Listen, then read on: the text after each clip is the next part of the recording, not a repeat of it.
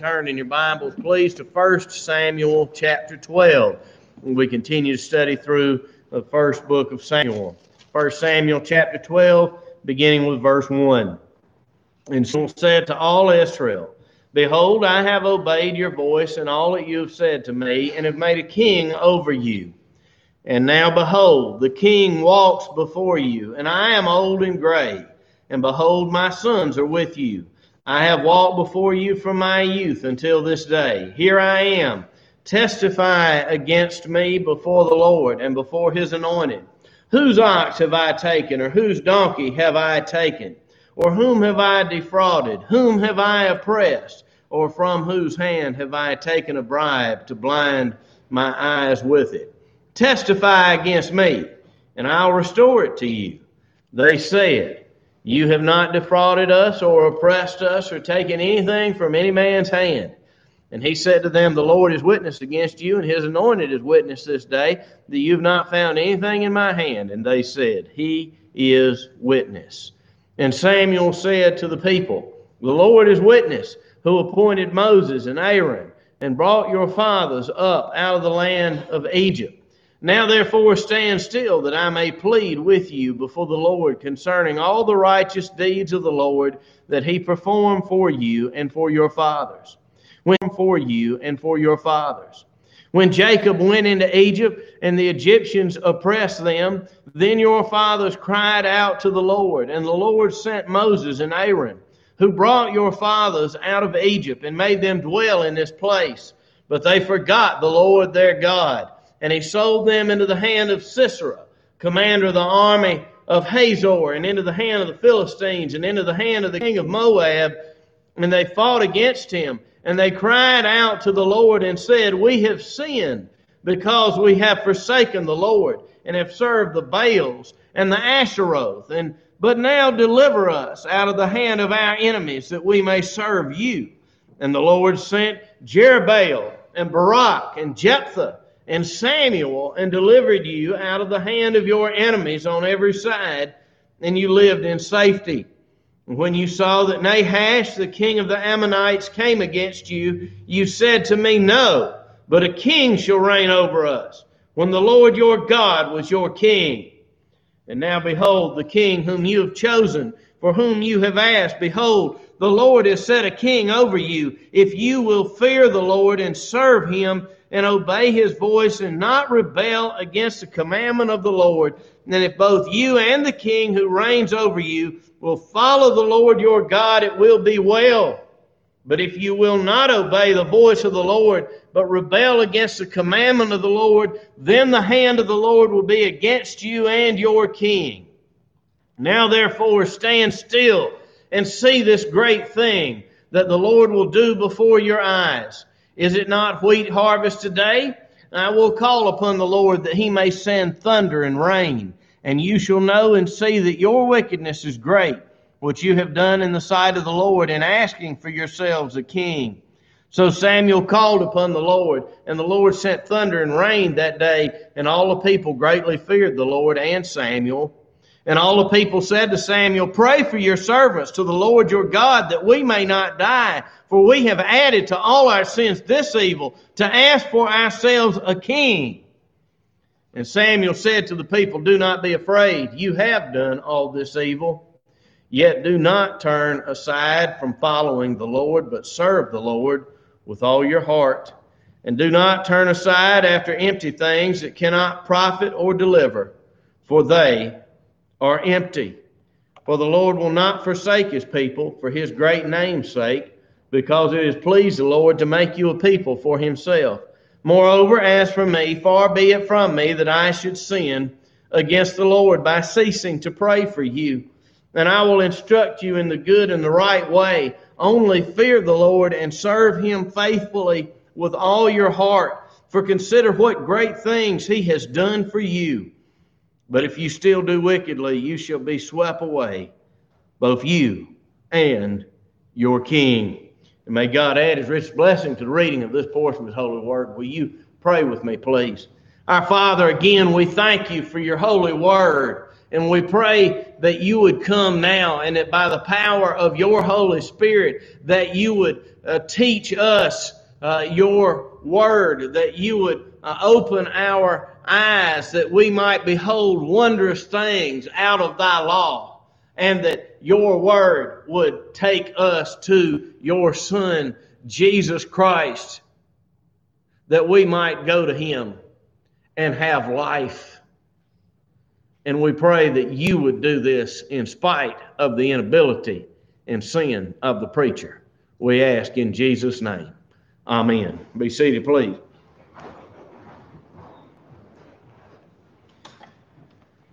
Have you considered what God has done for you? In this passage, 1 Samuel 12, the prophet Samuel is, by his own words, old and gray. This is not the last time that we will see Samuel as he passes from the scene, but now King Saul has been established. The people have demanded a king, and Samuel has been the king maker and anointed Saul king. And now that there is this transition to the time of kingship, Samuel the prophet gifts. And we see as he opens this farewell address in the early verses of chapter 12 that he asked the people to come and testify to him if he had defrauded them of anything, if he had taken anything from them, a bribe or their livestock, and they have no charges against him. Here he is not tooting his own horn, bragging on what a good man he has been, but he is affirming the integrity of the Word of God. He is the one through whom the Lord has spoken to his people. And it is very important that he maintain his integrity, and that his integrity as the one who brings the word of the Lord to the people, that it is made clear and evident. And so he affirms the integrity of the word that God has delivered through them. And then as he delivers this address from God, he brings it to its conclusion and states the theme in verse 24. Only fear the Lord and serve him faithfully with all your heart. For consider what great things he has done for you.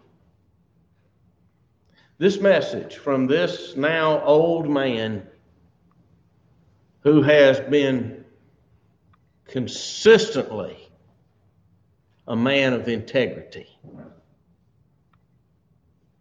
His message is a call to remember what God has done for you. Let's do that now, together.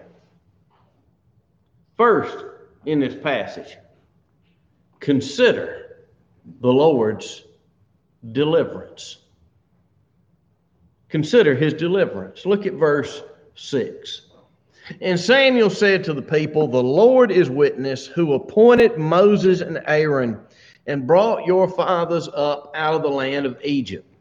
Now therefore stand still, that I may plead with you before the Lord concerning all the righteous deeds of the Lord that he performed for you and for your fathers, when Jacob went into Egypt, and the Egyptians oppressed them, when your fathers cried out to the Lord, and the Lord sent Moses and Aaron, who brought your fathers out of Egypt and made them dwell in this place. Now, Samuel mentions two big periods in their history in which the Lord delivered them. First, the time of the Exodus, the event of the Exodus, and secondly, the era of the Judges. First, the Exodus. We know the story as Samuel recounts it to us. God's people were oppressed, enslaved in Egypt. Their lives were bitter with hard bondage, and their groaning came up before God. They cried out to the Lord, and God raised up Moses and Aaron. And the Lord delivered them from out of the land of Egypt, out of the house of bondage. Simple enough. God delivered His people. God delivered His people. But look at verse 9. But they forgot the Lord their God, and He sold them into the hand of Sisera, commander of the army of Hazor, and into the hand of the Philistines, and into the hand of the king of Moab. And they fought against them. These are the events that are recorded for us in the book of Judges. When the people had come out of Egypt and inherited the promised land, had settled, and were ruled by the judges. This was the cycle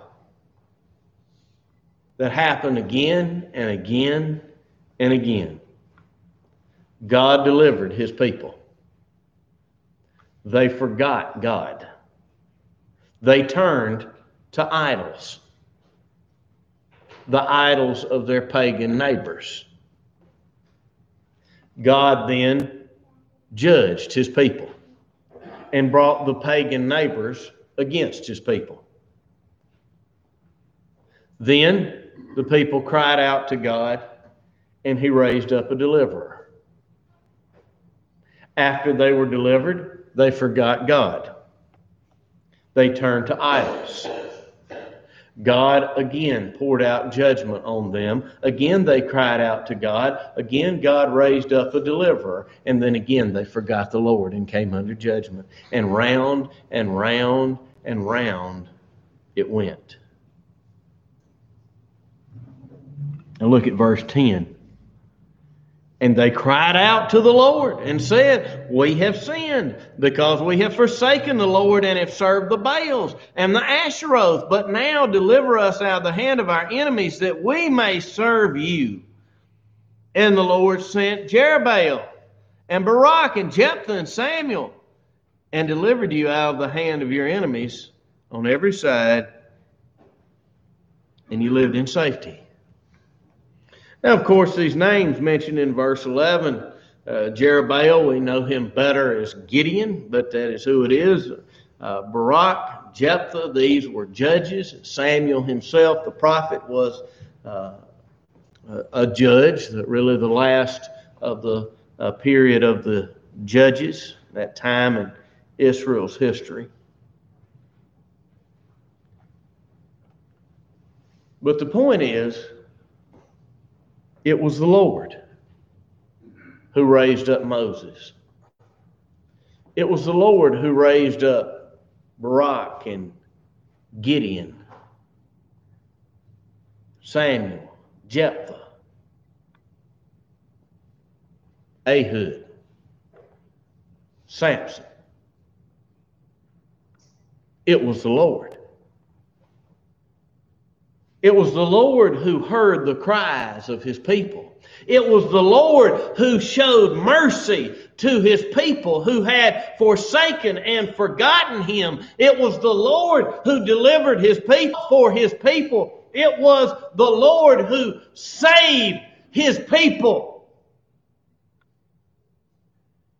And then once He had fought for them, delivered them, and saved them, they forgot Him. And now At this time, they have forgotten him again. They have forgotten the Lord's deliverance. And so, Samuel, in this farewell address, calls the people to remember, to consider the Lord's deliverance. Secondly, in this passage, we're called to consider the Lord's correction. Look at verse 12. And when you saw that Nahash, the king of the Ammonites, came against you, you said to me, No, but a king shall reign over us, when the Lord your God was your king. And now behold, the king whom you have chosen, for whom you have asked, behold, the Lord has set a king over you. The same thing has happened. They have forgotten the Lord again. They have rejected him again. Once again, they want to be like the pagans. The pagans worship Baal and Asheroth. We want to worship Baal and Asheroth. That's the story of the time of the judges. Now, the pagans all have mighty kings. We want to have a king. And so, as he did before, when his people forgot him and wanted to be like everybody else, the Lord now sends judgment on his people. And he has judged them by giving them what they asked for. Verse 13, now behold the king whom you have chosen, for whom you have asked. Behold, the Lord has set a king over you. So many times, the worst thing God could do to us is give us exactly what we want. And here he has judged the people by giving them what they demanded. But for God's children, even his judgment is mercy. He sends judgment on his children in order to correct us, to turn us back to him. This is why he raised up their enemies, why he raised up Sisera and the Philistines and the Moabites in the book of Judges, to make his people turn back, to cry out for his mercy once again and come home.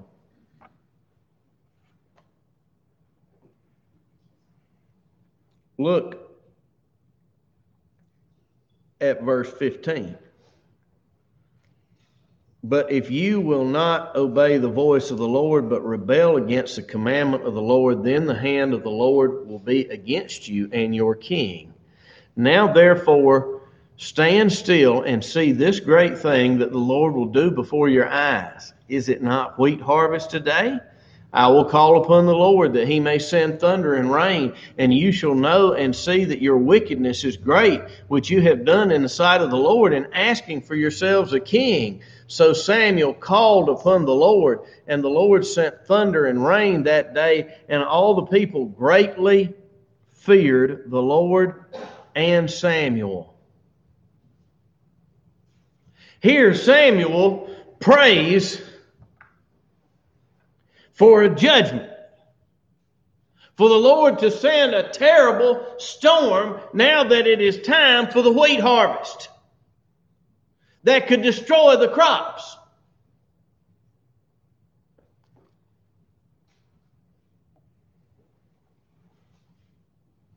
And as the thunder begins to rumble and the rain begins to fall, the people greatly fear. Verse 19. And all the people said to Samuel, pray for your servants to the Lord your God, that we may not die, for we have added to all our sins this evil. to ask for ourselves a king. The Lord has brought his people to repent, to seek mercy, to confess their sin. These people who were so determined to have a king and be like all the other nations that didn't have God on their side.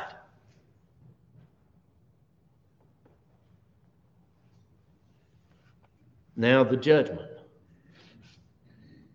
has proven to be a mercy. Storm that threatened their crops.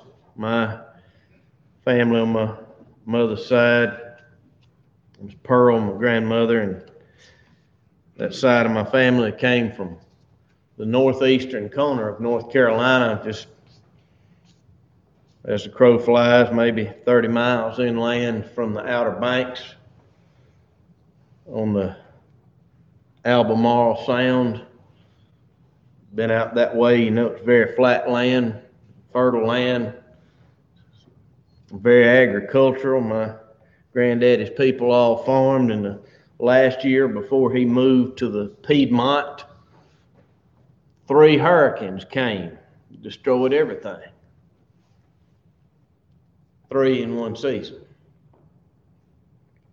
back in the early 1950s.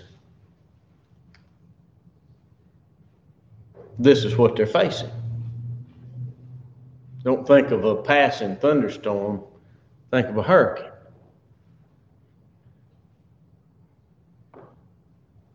And now they beg for mercy. The Lord sends a judgment to correct his people, and they turn back.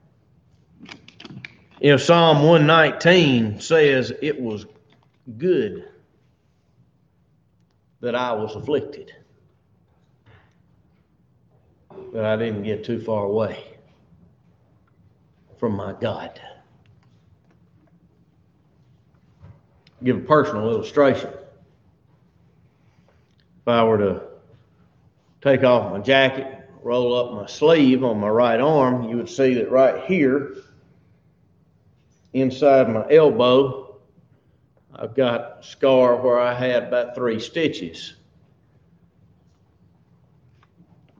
25 years ago, 24, 25 years ago, I reckon now. I have those stitches because of a dog bite.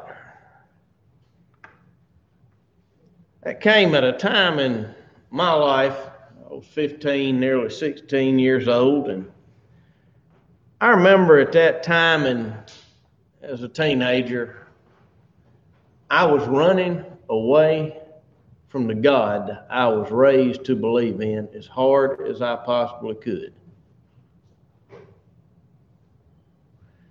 But everywhere I ran, I just got in more trouble.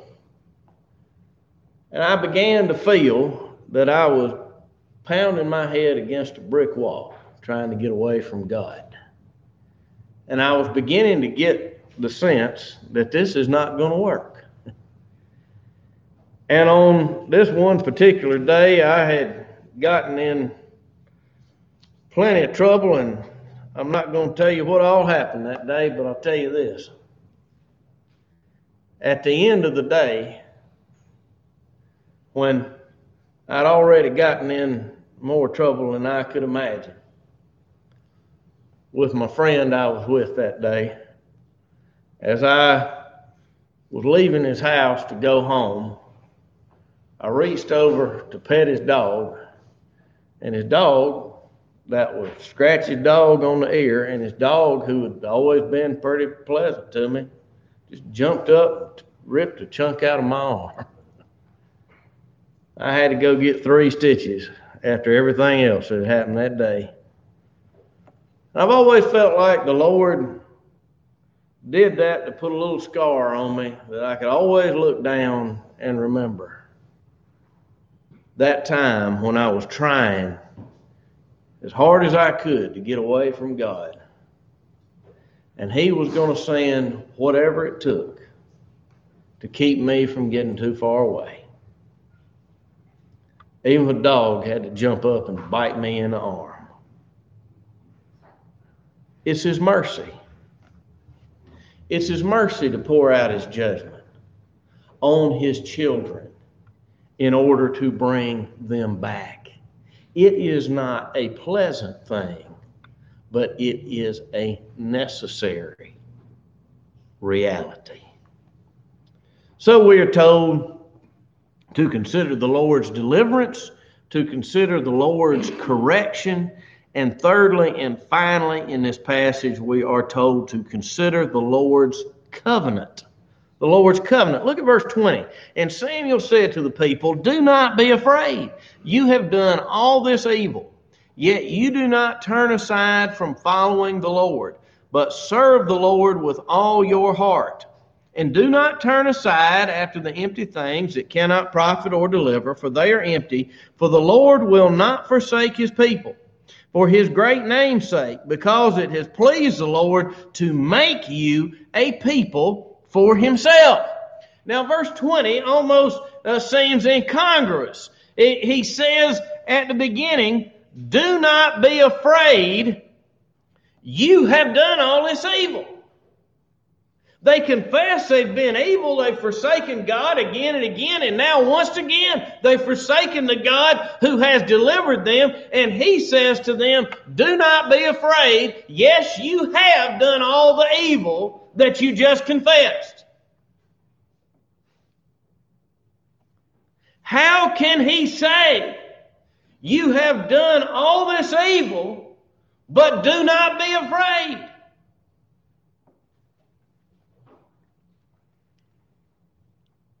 He says in verse 22, "For the Lord will not forsake his people,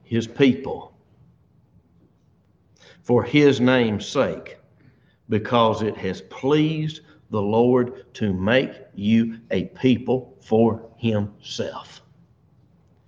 God has bound himself to his people. That's what we call a covenant. God bound himself to his people. You bound yourself to your husband, to your wife. You made a covenant before God. God has bound himself to his people. He was pleased to make you a people for himself, for his great name's sake.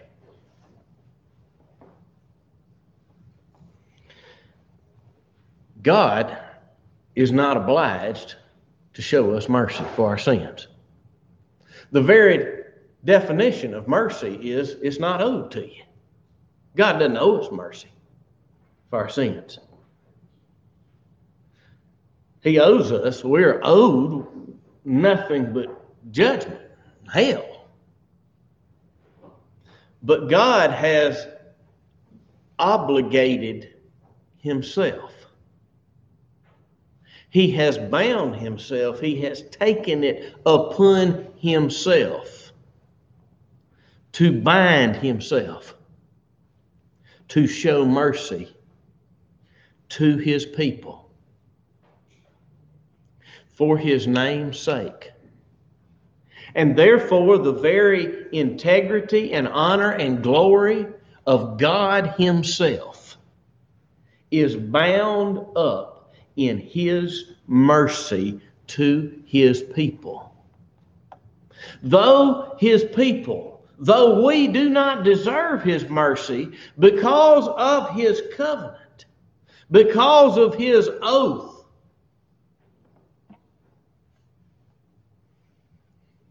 when we repent and confess our sins,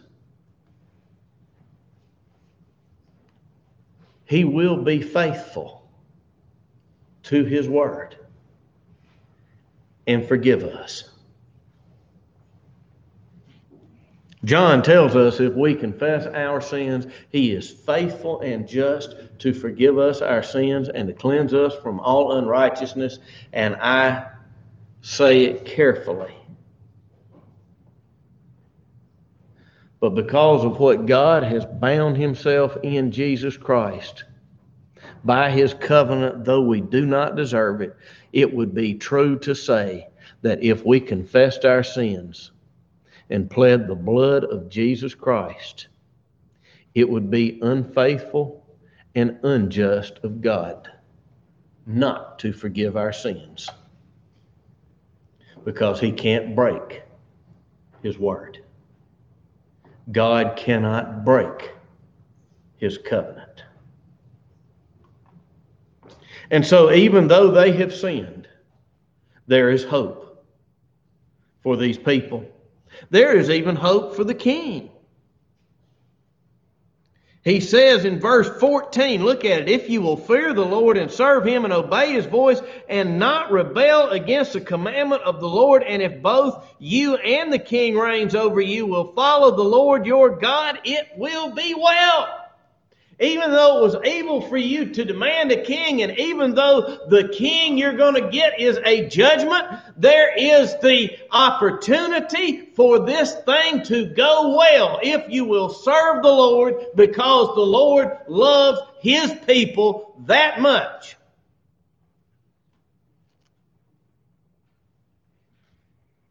And the Lord in his mercy has also provided for them an intercessor. Look at verse 23. Moreover, as for me, Samuel says, far be it from me that I should sin against the Lord by ceasing to pray for you, and I will instruct you in the good and the right way.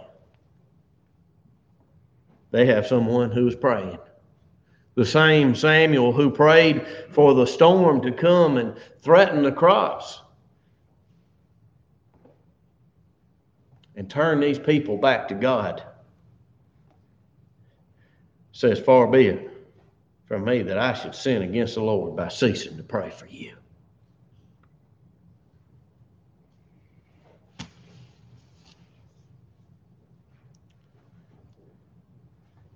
God is faithful and just to forgive our sins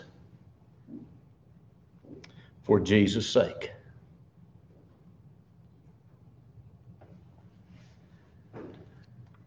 The blood of Jesus has satisfied the sins of his people. It has satisfied the judgment of God. Whatever your sin is, however great it may be, the blood of Jesus is greater. And if you take it to God through the blood of Jesus, it's gone. It's forgotten for all eternity. Jesus is our intercessor. The scripture says that Jesus has been raised from the dead, and that in his resurrection he lives in the power of an indestructible life. And in his indestructible life, he ever lives above to make intercession for us.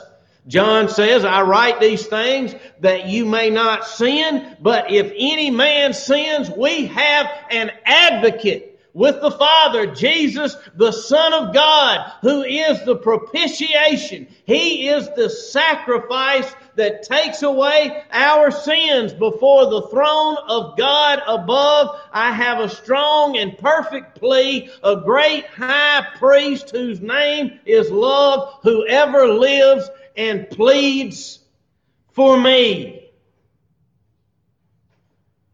When Satan tempts me to despair and tells me of the guilt within, upward I look and see him there who made an end of all my sin. Because the sinless Savior died, my sinful soul is counted free, for God the just is satisfied to look on him and pardon me. Many of you know the story And in the spring of 1863, when General Thomas Jackson, known as Stonewall throughout the world, was mortally wounded in the Battle of Chancellorsville, Virginia, and came down with pneumonia as he was recovering from his amputation of his left arm, and he died. That his body was ordered to be, was laid in state in the capital of the Commonwealth of Virginia before it was moved to Lexington for the funeral service. And thousands of people lined up to file through the line and pay respect to General Jackson in the Capitol building. And the day before the funeral, it was time to close the doors, shut it down, and get him ready to be hauled by wagon to Lexington.